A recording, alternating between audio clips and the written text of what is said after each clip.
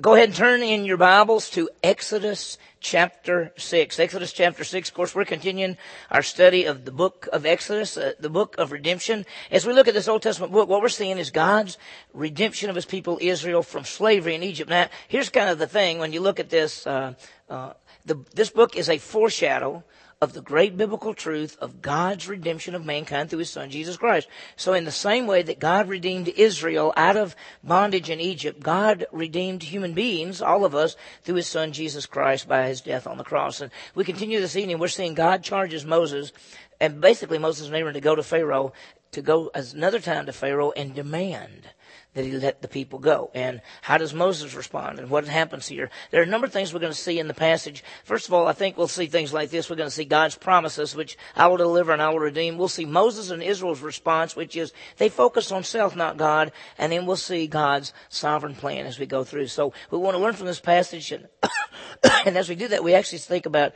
keeping the focus on God and his promises and his sovereignty rather than the events and circumstances of life. We've been seeing that over and over as we go through this. It's about to get really powerful, because not this week, but beginning next week, we're going to start seeing the plagues. Our next time, we'll start seeing the plagues. So there's some things there. Let's start with a prayer, and then we'll get into the passage. Let's pray. Heavenly Father, what a great, great night. Thank you, Lord, for the time that we can come together. We thank you for the book of Exodus. Lord, as we see your redemption of your people, Israel.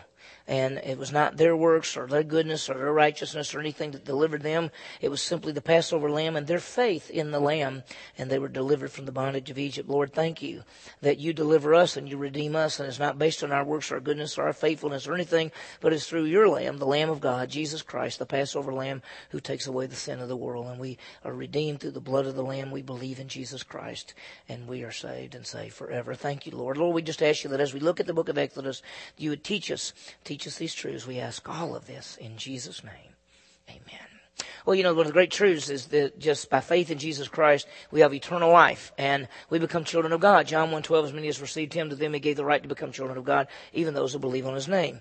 Well, with that great the idea, we have this relationship, but the relationship with God has both privileges and responsibilities. We say privilege. I'm a child of God. I'm in the family of God. I got his provision, protection, but there's also responsibility, and that is to make disciples, to be ambassadors for Christ. Well, as we think about living for Jesus Christ, and as we try to go through life, there are really two ways that sort of we can look at life. Well, number one is we can keep our focus on ourselves, and that's what we do all the time. We look at our failures, our weaknesses, our inabilities. We look at life. We look at the problems. We look at all these things tied in. Or we could keep the focus on God. And if we keep the focus on God, we see his power and his promises. Well, this evening, as we continue the study, we see Moses and the nation of Israel. Instead of looking at God and the promises, they're looking at the problems and the situations. They look at their weaknesses. They look at Pharaoh's power. They look at their inabilities to do anything. Because when you think about it, they are slaves and they have no real power. And Moses is for, as I read all this and as you study it, and if you look at it with me, you think, how does this slave, Moses, have the right to just go see the Pharaoh? And he goes and sees them, and you look at this over and over. He goes to see the Pharaoh. And yet they have no power. Last time we saw that God reminded Moses of what he's going to do. He said, I will deliver. I will lead you out. I will redeem you. God in all his power and his glory would take the nation of Israel, slaves in Egypt, bringing them out, delivering them, and taking them to the promised land. That's the bottom line. The promised land, we call it the promised land because it was the land promised to Abraham and to Isaac and to Jacob. It was the land that he said he would give to them forever. And then later they took them out. They ended up in Egypt. And now he's saying, I'm going to take you back to the land that I promised. How is Israel going to respond to God basically saying, go to Pharaoh and say, let my people go? They don't listen. They won't even listen to Moses. And Moses is going to say it. We'll see it either tonight or the next time. And Moses basically says, if the people of Israel won't listen to me, how will Pharaoh listen to me? Because my own people don't even listen to me, and you're telling me to go see Pharaoh?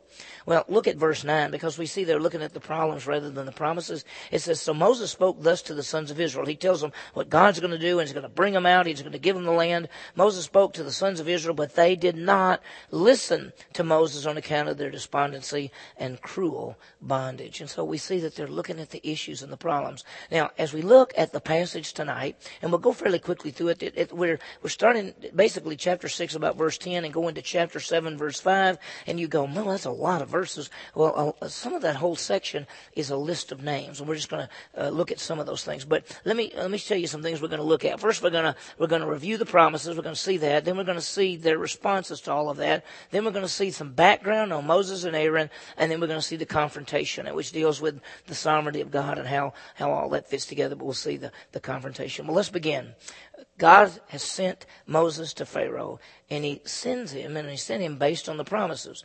God does what he says. If you remember what God had promised Moses, and it's in verse 4. Look at verse 4. He said, I will establish my covenant with them, talking about the nation of Israel, to give them the land of Canaan, the land in which they sojourn. And so chapter 4, if you remember, talked about the land. And if you go back to the covenant that God made with Israel, he promised them the land, the seed, the blessing. The land is, of course, the promised land. The seed is the nation, and the ultimate seed is Jesus Christ. And the blessing is salvation that's offered to the whole world, because he told Abraham, through you, Abraham, all the nations of the world will be blessed. The ultimate blessing, of course, is the salvation. He would take them out of Egypt and take them back to what we call the promised land. In verses 6, 7, and 8, and we saw this last time, we saw three aspects, and I think I have them for you right here. He said, I will redeem. There will be a relationship, and I will give you a residence. I want you to think about redemption. He said he would redeem them. Look at verse 6. Say therefore to the sons of Israel, I am the Lord. I will bring you out from the burdens of Egypt. I will deliver you from the bondage. I will redeem you with an outstretched arm. So verse 6 talks about redemption. Verse 7 deals with relationship. And look what he says in verse 7. I will take you, he's going to be their God. They're going to be his people. He says, I will take you for my people. I will be your God. And you shall know that I am the Lord your God, who brought you out from the burdens of the Egyptians. So first, there's redemption. Second, there's relationships. And then in verse 8, he talks about residence, where they're going to live. And look at verse 8. I will bring you to the land which I swore to give to Abraham, Isaac, and Jacob, and I will give it to you for a possession. I am the Lord. And so the powerful thing of what we call redemption, relationship, and residence, well, we can make application to that because we have redemption. We have redemption. God redeems us through Jesus Christ.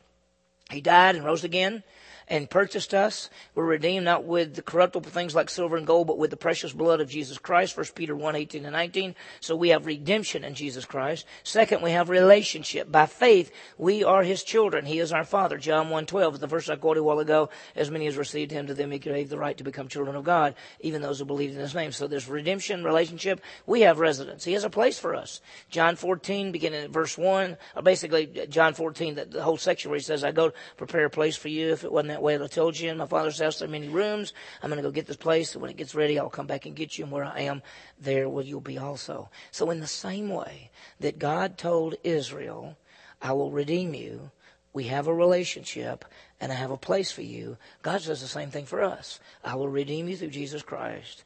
We have a relationship. I am your father. You're my sons, my children, and I have a place for you. So it's really, really powerful. So we brought it out a while ago. God tells all of this to Moses. Moses goes and tells all of this to the nation of Israel. Look again at verse 9. So Moses spoke thus to the sons of Israel. What did he say to them? He said, God says I'll redeem us. God says I have a relationship with us. God says that we has a place for us to live. He spoke that to the sons of Israel, but they did not listen to Moses on account of their despondency and cruel bondage. You know, it just wasn't working. You know, Moses already had gone to Pharaoh and said, let my people go. And Pharaoh said, whoa, y'all got too much time on your hands. So I'm taking away the straw. So the people are saying, wait a minute. Every time you go talk to somebody, it's worse for us. So when he came to him and said, God says this is going to happen, he's going to redeem you, he's got a relationship, he's got a residence, they did not listen. And the bottom line is this. They're looking at the problems. And the truth is this, that if we look at the problem, we'll always be defeated. Will be ineffective for God. That's the truth. If you look at life with the problems and the issues, we're going to see it, and I mentioned it, I think, the other time, but we're going to see it just in a couple of Sunday mornings, not too long from now, where Jesus walks on the water. And you know the story. It's not even found in John. If you read the Gospel of John, you only see one miracle. There were actually four. Most of the time, and when Jesus walked on the water, you in John, you picture one miracle, Jesus walking on the water.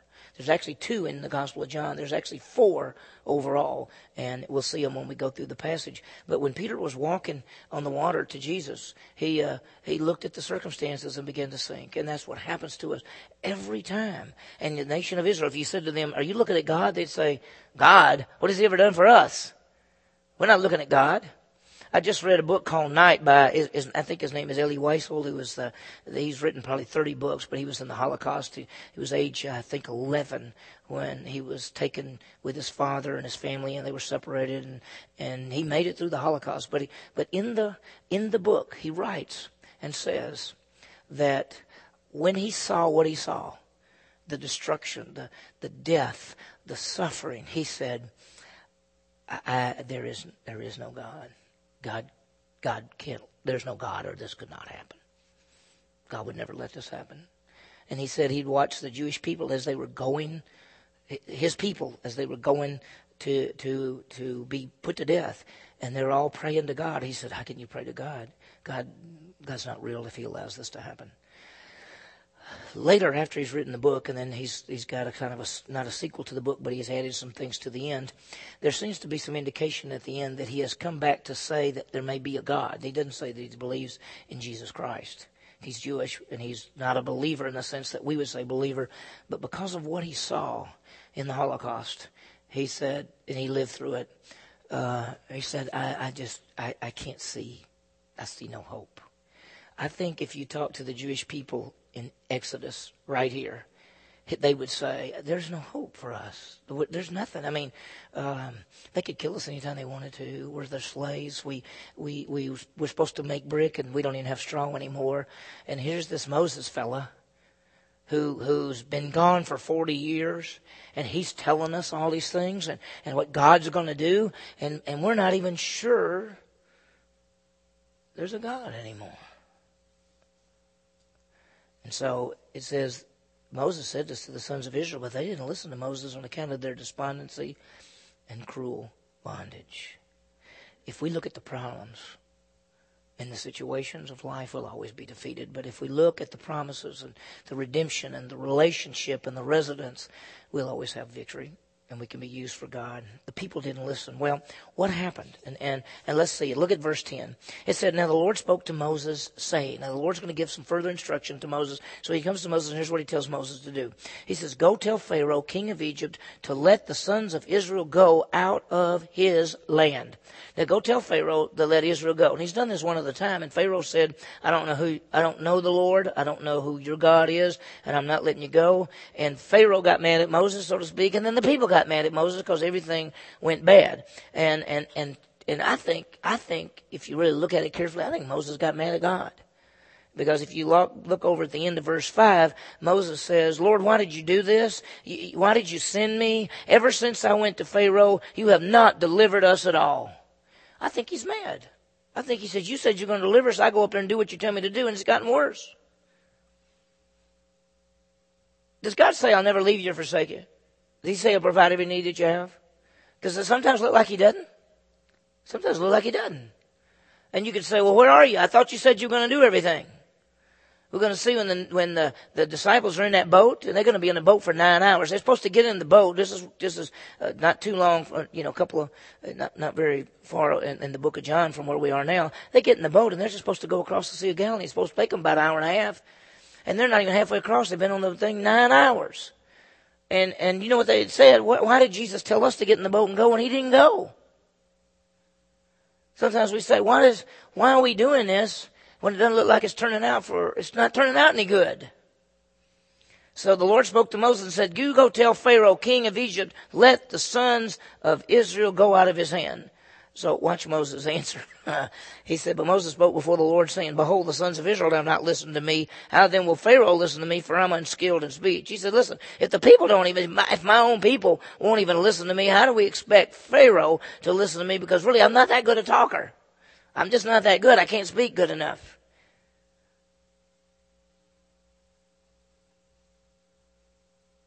Have we forgotten?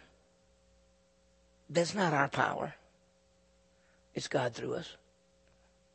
It's not our strength. How many of you in here think you can witness?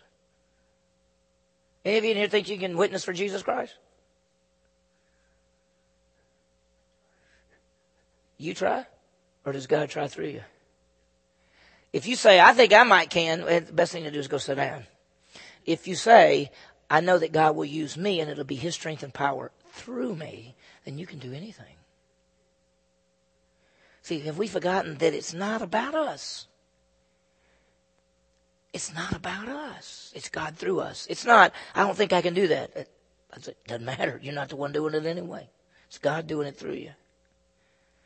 He uses the gifts, talents, and abilities that He has given to us. What has He told Moses? I will be with you. I will be your mouth. I will speak for you. I will give you Aaron. What has He said to you? I give you eternal life. I give you spiritual gifts. I give you the Word of God. I give you the body of Christ. I give you the fellow believers. I give you this. We got it all. Moses is looking at himself and not God. What does Moses say? I am unskilled in speech. You know what God says? It's not about you, Moses. I can use a stick, you know. Right? He can use a stick. It will make a huge difference in our lives if we look either at self or God. Self is defeat and doubt. God, there's victory and confidence. Because it's confidence in God. Look what God says. Then the Lord spoke to Moses and to Aaron and gave them a charge to the sons of Israel and to Pharaoh, king of Egypt. He says, and gave them a charge to the sons of Israel and to Pharaoh, king of Egypt, to bring the sons of Israel out of the land of Egypt. Basically, you know what he says? Do what I said. Do what I said. Go to him and tell him, let us go. He gave them the charge. Now, I love this right here. God doesn't change His plan because we don't think we can do it. Go and make disciples, right? I don't. I don't think we can do it. So you think maybe you got plan B? Right? I want you to share your faith. Maybe there's another way. No, listen, God doesn't change His plan because we don't think we can do it. We can do what? All things through the one who strengthens us. The people in Moses are looking at the problems rather than the promises. Well, let's go a little bit further because if you're going to find that beginning in verse 14 through about verse 27, it's a listing of names. And we go, names. And what he's done is, what he wants to do is the writer, which we're not, we know Moses wrote the first 5 books. So here's Moses writing this. And he wants us to understand in the Spirit, of course, the Holy Spirit's writing it, wants us to understand exactly who this Moses and Aaron are. Just to make sure we got it. So starting at verse 14, he starts off by saying, these are the heads of their fathers' households, talking about of Israel. The first sons, there's Reuben, and in the next verse there's Simeon. The next verse he goes Levi. Who's after that? Reuben, Simeon, Levi. Who's the fourth son? You may know? How about Judah? Okay. And so you'd think that he's fixing to list for us the 12 sons of Israel and their offspring. That's what we think, right? So notice verse 14. These are the heads of the father's household, the sons of Reuben. That's number 1. He's Israel's firstborn, and then he lists his kids. Then he says the sons of Simeon. That's number 2. And they list his kids. Then he lists number 3. These are the names of the sons of Levi according to their generations. They're number 3. Guess what? He goes no further than number 3. Wonder why? Because he's going to focus on who? See, who's he wanting us to remember who he's talking about? Moses and Aaron, and they're descendants of who?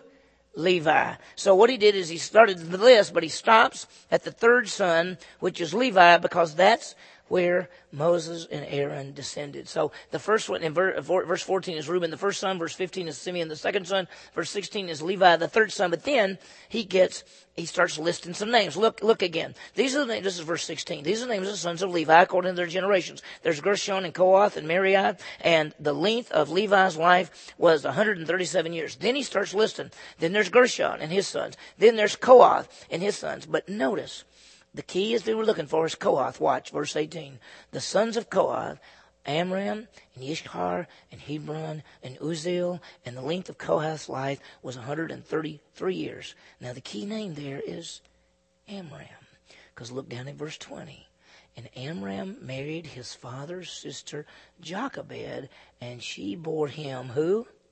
Aaron and Moses. And so what he's doing is he's wanting to make sure we know who these exact people are that God is fixing to use. It's Aaron and Moses. I think I've got, Abraham married Jochebed. Their children were Aaron and Moses. Now, look down at verse 26. It was the same Aaron and Moses to whom the Lord said, bring out the sons of Israel from the land of Egypt according to their host. The writer, who is Moses and the inspiration of the Holy Spirit, is saying, I want everyone who's reading this to make sure they understand that this is Moses and Aaron, and this is the Moses and Aaron who are descendants of Levi, just to make sure everybody knows who it is that God is sending. So he says, it was this same Aaron and Moses to whom the Lord said, bring out the sons of Israel from the land of Egypt according to their host. They were the ones who spoke to Pharaoh, king of Egypt, about bringing out the sons of Israel from Egypt. It was the same Moses and Aaron. So he says it 2 or 3 different ways just to make sure we understand. And so he has this break in there of the story of Moses and Aaron, just say, no, by the way, I want to make sure you know who these people are before I give you the rest of the story. They were the ones that went to Pharaoh. Powerful. Now, a little bit more detail. It came about, verse 28, and it came about on the day when the Lord spoke to Moses in the land of Egypt, that the Lord spoke to Moses, saying, I am the Lord. Speak to Pharaoh, king of Egypt, all that I speak to you. Now, verse 28 and 29, that God told him, and he said, this is what I want you to do. I want you to tell Pharaoh everything I tell you to say. You know what's amazing? Is that when we get to teach the Bible, we're doing exactly the same thing. When you teach a Bible study, or I get to teach on Sunday morning or Wednesday night, or you do something, and you say, here's what the Bible says, you are telling people what God said. Because he said it and wrote it down and said, tell it to them. God said to Moses, you tell them what I tell you. He just hadn't written it down yet. It'd be a long time before he writes it down.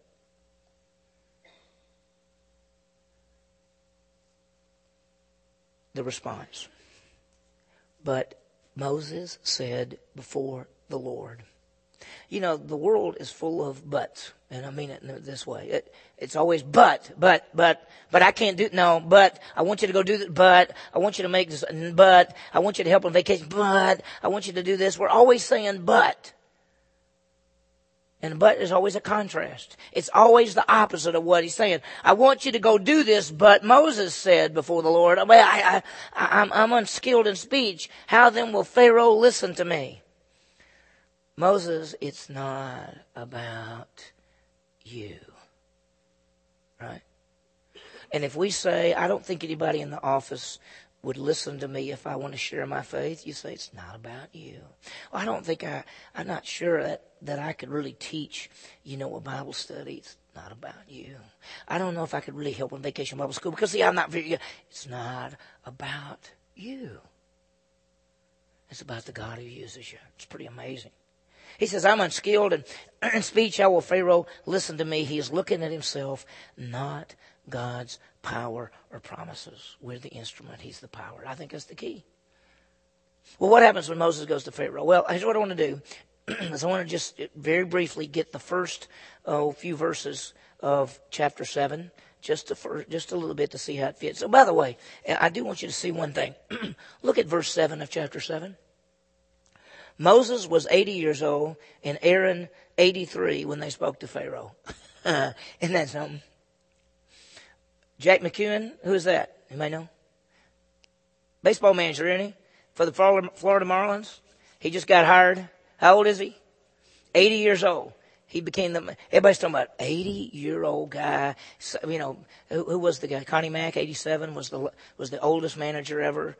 And now this guy's like second or third because Casey Stengel might have been older. I don't know. But people are going, 80-year-old baseball manager. How would you like Moses and Aaron, 80 and 83, fixing to go talk to Pharaoh about we're letting the people out of here, if you know what I mean. This is amazing. Most of the time in our culture, if you get 80, what do people say? Sit down and don't slobber all over yourself, right? That's what they think. That's what they think. I'm not saying that's true. I'm saying that's what our culture says. Our culture says, don't you think it's time to get out of the way and let the other people do something, the younger people coming up? Where's the wisdom? Where's the wisdom? Look what happened, chapter 7, verse 1. We'll go quickly through these first verses. It says, Then the Lord said to Moses, See, I will make you as God to Pharaoh, and your brother Aaron shall be your prophet. Now what he's saying is, Moses, listen, when you go speak to Pharaoh, it's going to be like your God because you're going to be representing me, and Aaron's going to be like your prophet because who's going to be doing the talking? Aaron's going to be doing the talking. Remember, because Moses already said, I don't think I can talk very good. And God said, I can't use that as an excuse. I'll just let Aaron talk for you. He said, you're going to be a God to Pharaoh. Because Moses is going to speak with authority. And more on, guess what? I think the next slide says, Aaron's going to be your prophet. He's going to give the message. So Moses gets the information from God, and Aaron proclaims it to the Pharaoh.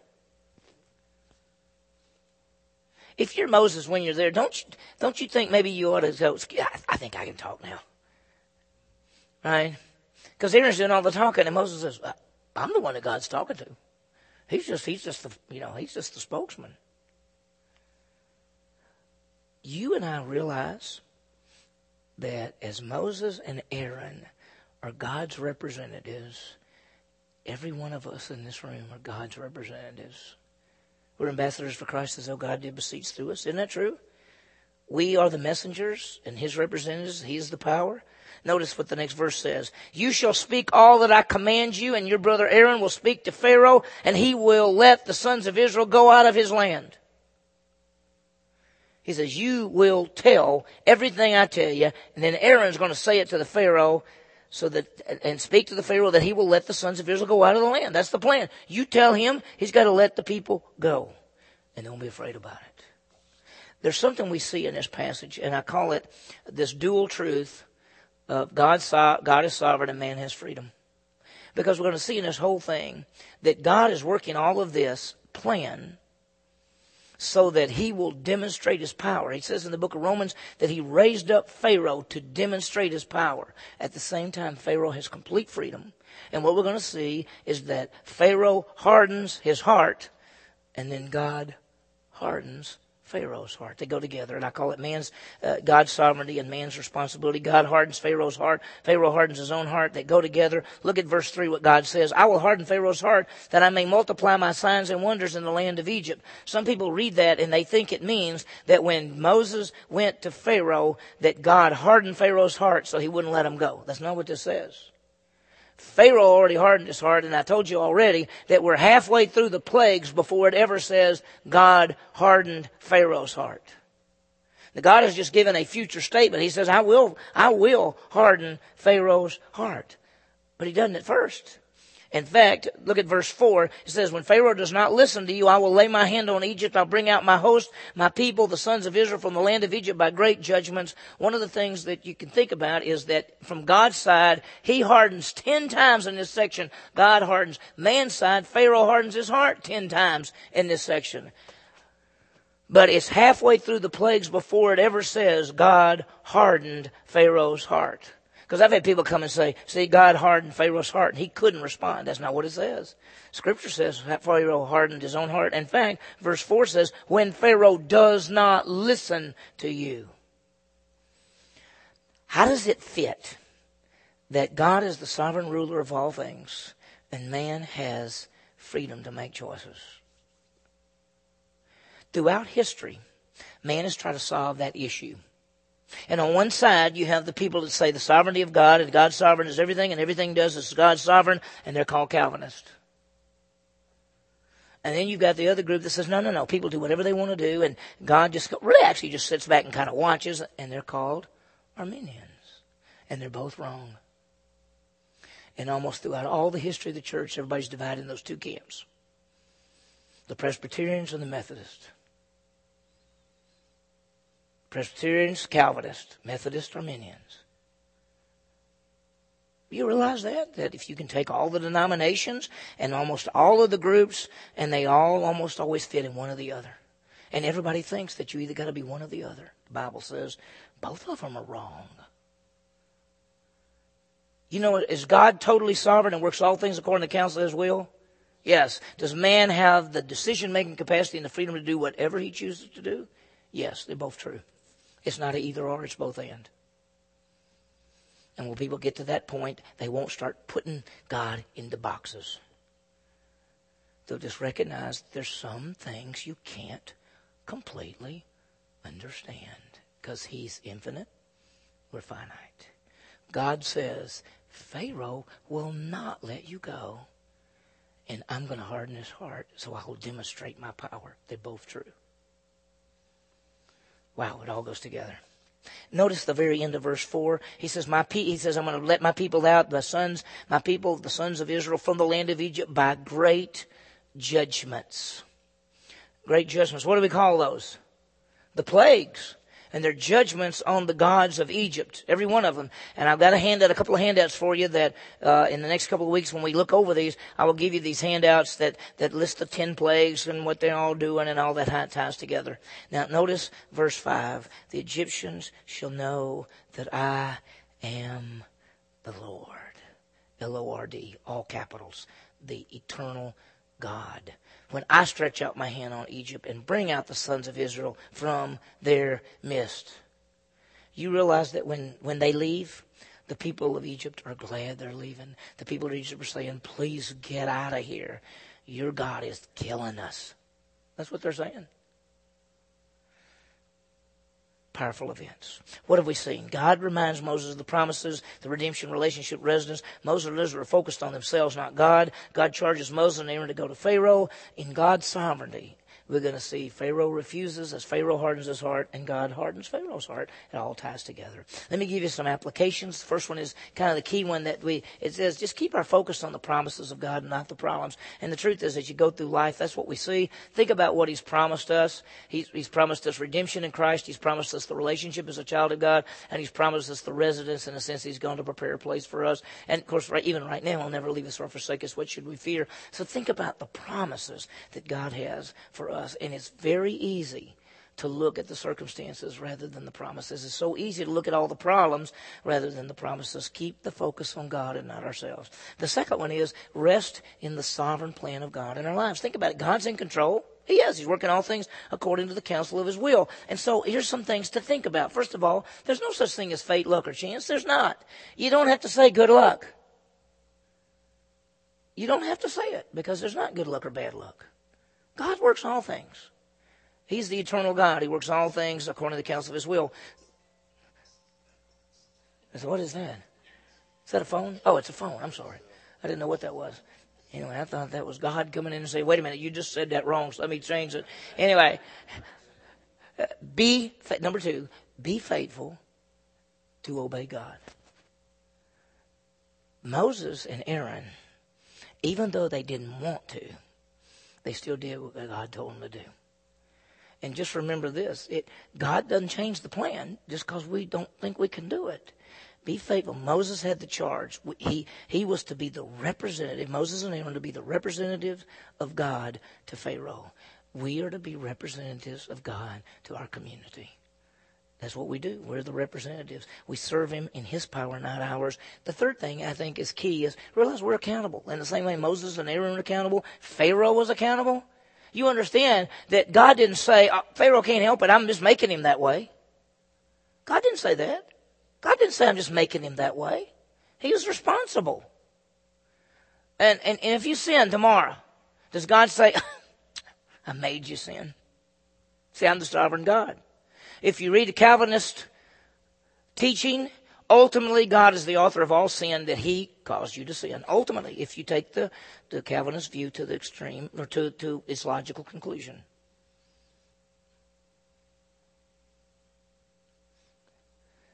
We are accountable. That's why He says, what were the calling which I've called you? Our decisions fit into His plan. And yet we're accountable for every decision that we make. We are to obey Him. Realize we're accountable. So may we keep our focus on God, His promises, not the problems. We rest in the sovereign plan of God, obeying Him as His representatives. Well, there's a lot more to go, and we're just about to get in all the good part, where the plagues are coming. Well, that's the good part. That's a pretty tough part, but it is amazing to watch the power of God. But, just think of it. It really happened. Sometimes we read this like it's a story. Gee, great story. Not a story. Not a story. It's true. It actually happened. It happened. Amazing. Heavenly Father, what a great night. Thank you, Lord, as we look at the book of Exodus and all the things that are there and just realize what you've taught us and what we see. Lord, we want to keep our focus on you and on your promises and not the problems of life. We know that we have redemption in Jesus Christ and we've become children of God and you have prepared a place for us and you'll never leave us or forsake us. Lord, it's so easy to look at the things around us and not you. May we keep our focus on you. And Lord, resting in the fact that you are sovereign and you're working all things according to the counsel of your will. And our goal is just to be faithful to serve you, to live for you, and to represent you as ambassadors, serving in your power, not ours, knowing that we're accountable for how we live and what we do. We want to bring honor and glory to you through everything that we do. We ask all of this in Jesus' name. Amen. Okay, questions, comments, anything about tonight? There's a lot in there. Yeah, Gary.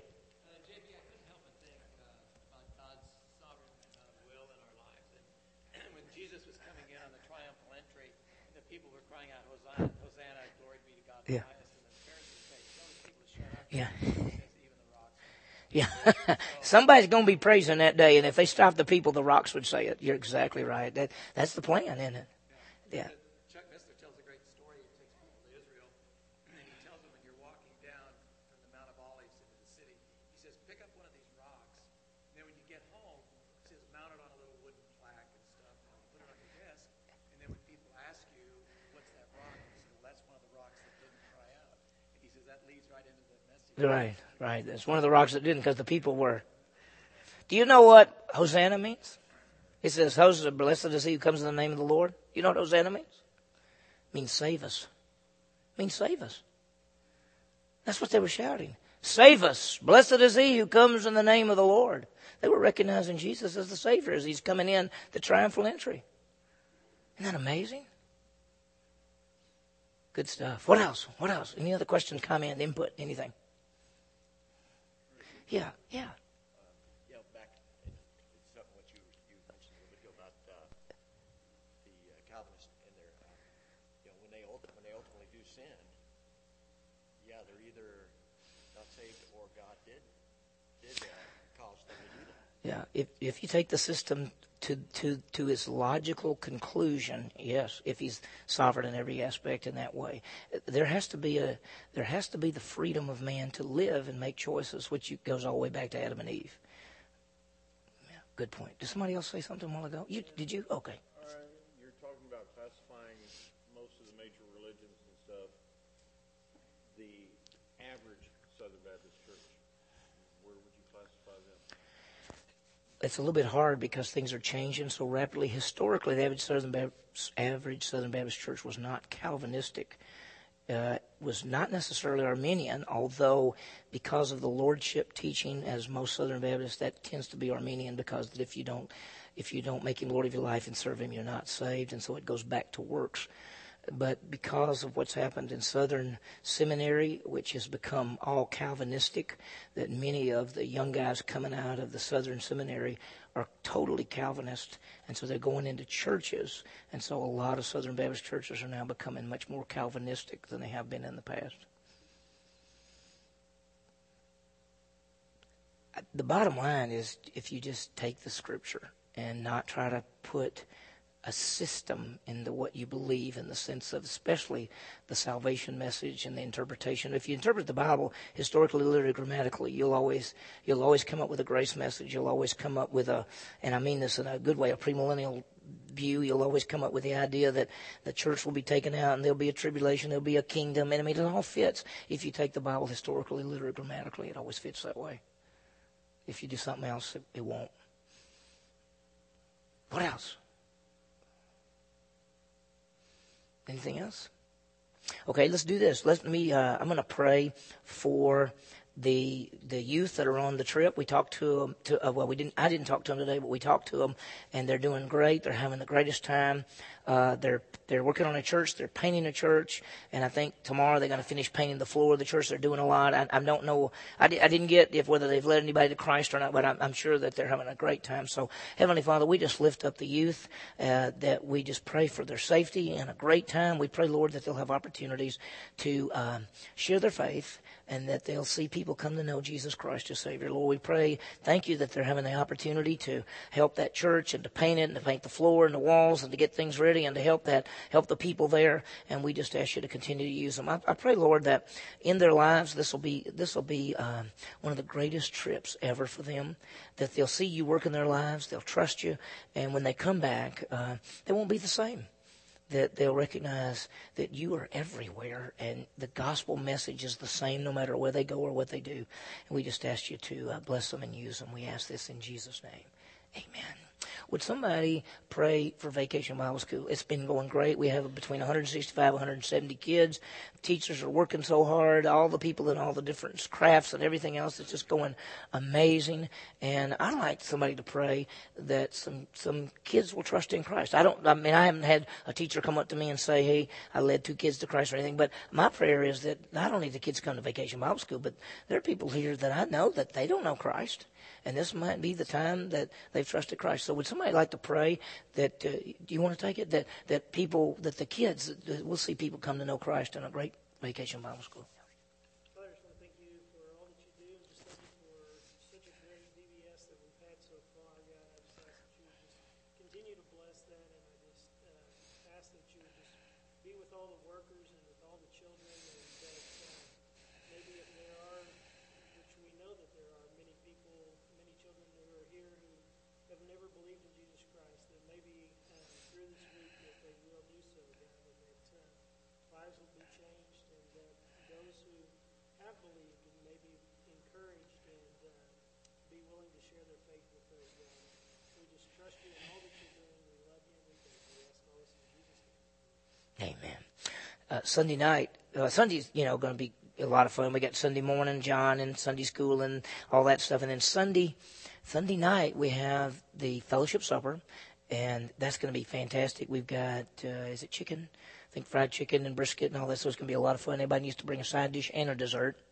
And we all know what kind of dessert to bring. So that kind of stuff. And then we're going to have something else that we need to get the word out. We're going to have a congregational meeting. What we're going to do is we're going to eat, have baptism, because we're going to baptize 2 or 3 people, and then we can come back in here for a real brief congregational meeting. We need to vote on a couple of things. So, Steve, anything else? Because he's the chairman of the elders. He'll be running that meeting. Is there anything I've left out? Or okay, so. Right. Yeah, okay. 1 vote and what was the other thing you said? How did you say it? Information. Right. So would somebody pray for the Sunday night fellowship supper and the baptism and the congregational meeting and just a great time? Anybody want to take that? You got it? You got it, yeah. Yeah, God, I just thank you so much for this time and just how we're growing and learning so much from you, Lord. I just pray, God, just for the people that are excited to get baptized, I just thank you for their testimony and how they can share that with others, Lord, that they believe in you and that they have salvation in you, Lord. I pray that that would just be a great celebration. And God, just that you would be with all of us in the congregational meeting, and make white and sing, Lord. Just be good stewards of everything you've given us. God, we love you, and we trust in you for that. We just thank you for your promises and how you express. Amen. What else? Anything else? Yeah. Eldon? Huh? Okay, your son-in-law is dealing with a pacemaker right now, and okay. So, and what's his name? Hugh? No. Hugh. Okay, I remembered it. Okay, let me pray for Hugh. That's his son. That's Eldon's son-in-law, and just anybody else as well. Heavenly Father, we just pray for Hugh first of all that they'll be able to, with the pacemaker and with the other things, they'll be able to get the heart and everything regulated.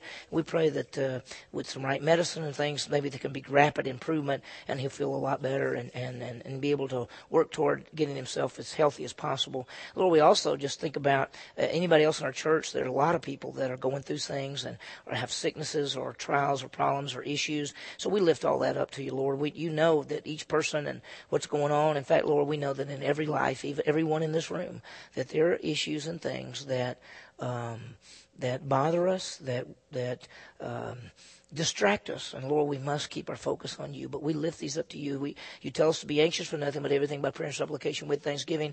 Let our requests be made known to you. And so, Lord, we want to do that. Thank you, Lord. We can come to you anytime, anywhere, any place about anything. Thank you, Lord. In Jesus' name we pray.